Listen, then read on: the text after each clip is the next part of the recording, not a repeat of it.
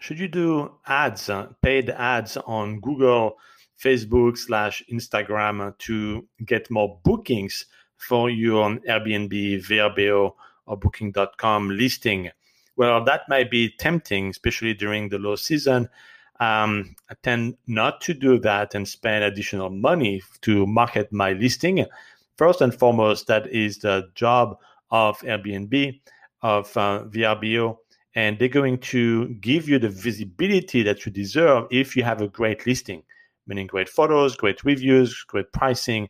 So instead of paying ads, because it's very easy to spend money for online ads, I would spend time to review the quality of your listing. There are many episodes in this podcast where I focus on what you can do and how you should take the right photos, have the right positioning of your listing, the right title, what should be the first photos that you see on your listings, what amenities are thought after, and so on.